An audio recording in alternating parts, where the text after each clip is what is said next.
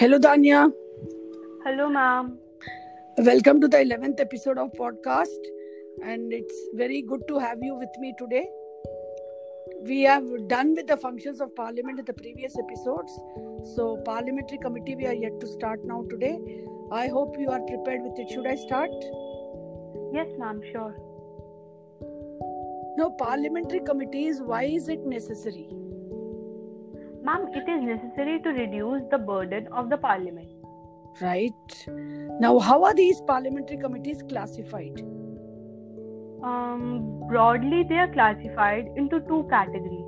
First is Standing Committee and the second is Ad hoc Committee. Now, what do you mean by Ad hoc Committee? Ma'am, they are temporary committee. Any example do you know about it? Yes, ma'am. Inquiry and Advisory Committee or etc. And what about Standing Committee then? They are permanent in nature. Important bills are referred to these committees. Okay, fine. That brings us to the end of this chapter. Now, without wasting any time, I'm going to move on to the next chapter, Executive. Are you prepared for the Executive? Ma'am, somewhat. Okay, it's okay. Let's see. Let me test your knowledge. How somewhat you are prepared. Now, what is the nature of Executive in India? In India, parliamentary form of executive. Okay. By the way, what do you mean by the functions of Executive? What does it do? It is that organ of the government in charge of implementing the laws, rules and regulations. Okay. Name the two central executives in India. President and Prime Minister. Okay. Do both of them enjoy the same kind of power? No, ma'am.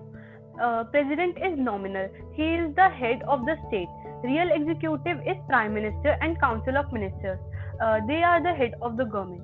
That is pretty impressive. You have given an elaborate answer, right? Now, the Constitution of India, as we all know, has given the executive power of the center. It is formally given in the name of the president, but in reality, the president exercises these powers through the Council of Ministers headed by the Prime Minister, who are the real head of the government, right? Who is the constitutional head of the state in the country?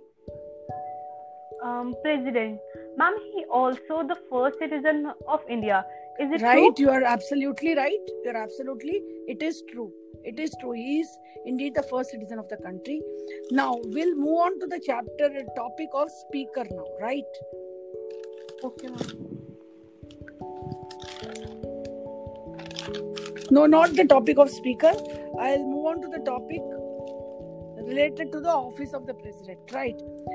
We all know the Union Executive consists of President, Vice President, Prime Minister, Council of Ministers, right? Today we are going to talk about the office of President. How is President elected and by what system?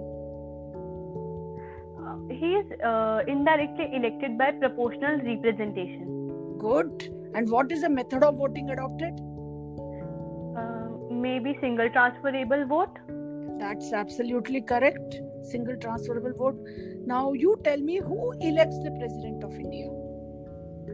He is elected by an electoral college that consists of elected members of both the houses of parliament and state legislative assemblies.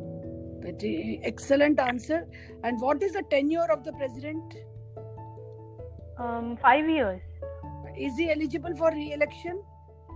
Yes, ma'am. Good. What is the minimum age to become the President of the country? He or she should be above 35 years or must be also citizen of India. Impressive.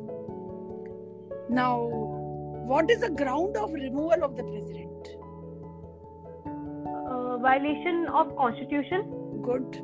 Is President eligible for re-election? Yes, ma'am. Now, what procedure is adopted to remove the President? Impeachment. Good. And where does the impeachment proceeding take place? I guess it's Parliament. Your guess is correct. Pretty Okay, correct. ma'am. And all your answers were very impressive. You are very well prepared indeed. Danya, Thank very you so happy much. to have you. Thank you so much, ma'am. Ma'am, I really enjoyed this interactive session. I will look forward to participate in many more. Thank you so much, ma'am. Okay, have a good day.